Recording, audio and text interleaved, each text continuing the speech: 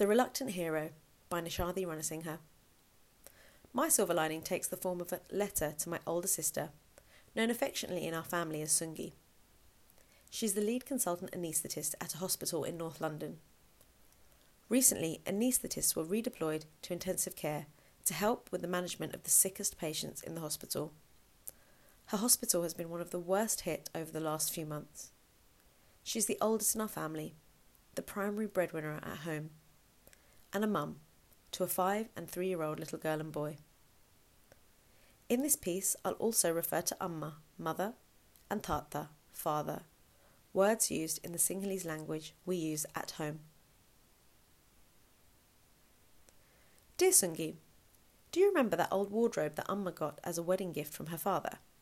When she talks about it, her eyes light up as she describes the different compartments he designed for her. The rotating part where she can store her saris, the hidden drawer to store her jewellery. It now sits pride of place in her bedroom in Sri Lanka, a lasting token of her hero. It was during a recent trip and in pursuit of the wonder that is this wardrobe, that in one of the compartments I came upon a bunch of old letters. Written in English and in unmistakable doctor script, I soon realised that they were letters written from Tata to Amma, dated around 1981. It was the year that he'd first moved to the UK for his studies, leaving behind his wife and newborn baby, you. He wrote of the cold, miserable weather and the deafening silence of his solitary life. He said he missed home and asked after his little girl, saying that even the sound of your crying would bring him immense joy. Such was the depth of his loneliness. They were beautiful. Our family is typically stoic, taking a very such-is-life stance on most things. It struck me how much those letters would have meant to Amma, that she kept them safe, in of all places, a compartment in her wedding wardrobe. How reading those precious words, whilst facing the reality of caring for her first child without her partner, would have evoked such a connection that she thought to keep them tucked away, so that one day she could remember the love they contained, forever hanging on to that moment in time. It is with that in mind that I thought the best way to commemorate this moment in time, this turning point in our generation's history, would be in a letter.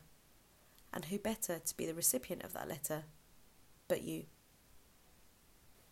It was 3 weeks into the clap for NHS that you were able to witness the event from your own doorstep, having spent every week before at work. Isla grabbed her pot and beat it gleefully at the front door. At 5 years old, the joy of that moment being she could make as much noise as possible with no repercussions. Little did she realise the person she should be banging loudest for was right behind her, or that whilst every person spent every Thursday standing in the street or on balconies clapping and honking for you and your colleagues, your response remained, I don't feel like a hero. Your dedication to your calling as a doctor meant that in that moment the feeling was puzzlement. But I'm only doing my job feeling. That made me think, what shape does a hero take? Is it the doctor changing wearily into her assigned personal protective equipment in the hospital changing room? Her back aching after 4 consecutive days of shifts she's had to cover, after being informed that her staff are slowly succumbing to exposure to a silent enemy.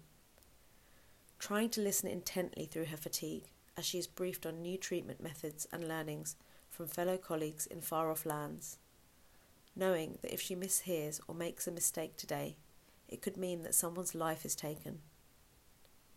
Who assists her team as they gently turn people, rasping for breath, onto their front, to give their lungs some much-needed respite, so that maybe they'll be able to heal enough to pull through. Who can only watch as humanity's deepest fear of dying alone, without the soft warmth of a hand held by a loved one, manifests into a reality.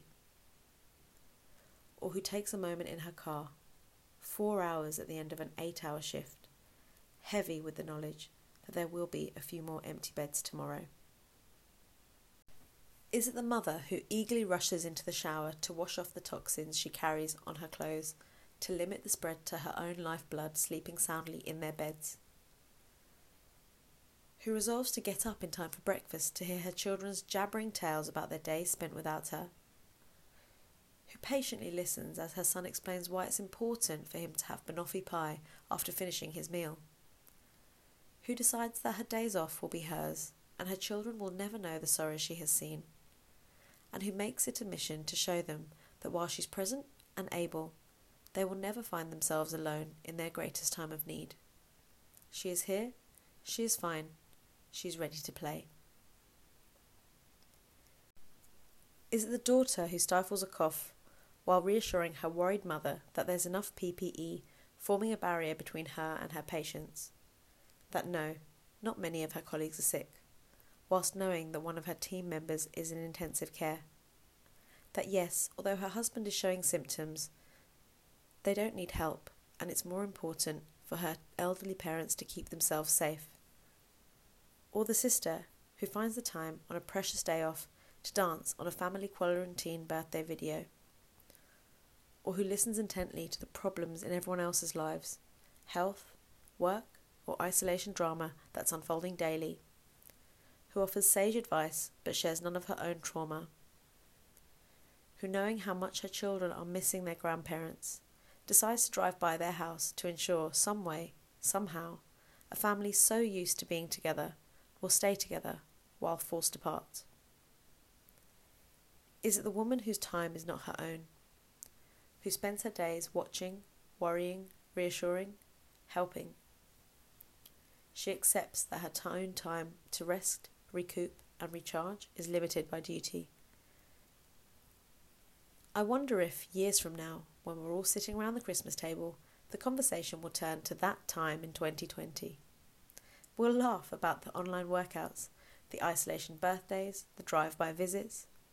We'll reminisce about when we stayed inside and protected our elders. And maybe then, when it's part of our past, you'll be able to bring yourself to share some of what you have seen and how you have felt. You and I have a very sisterly relationship.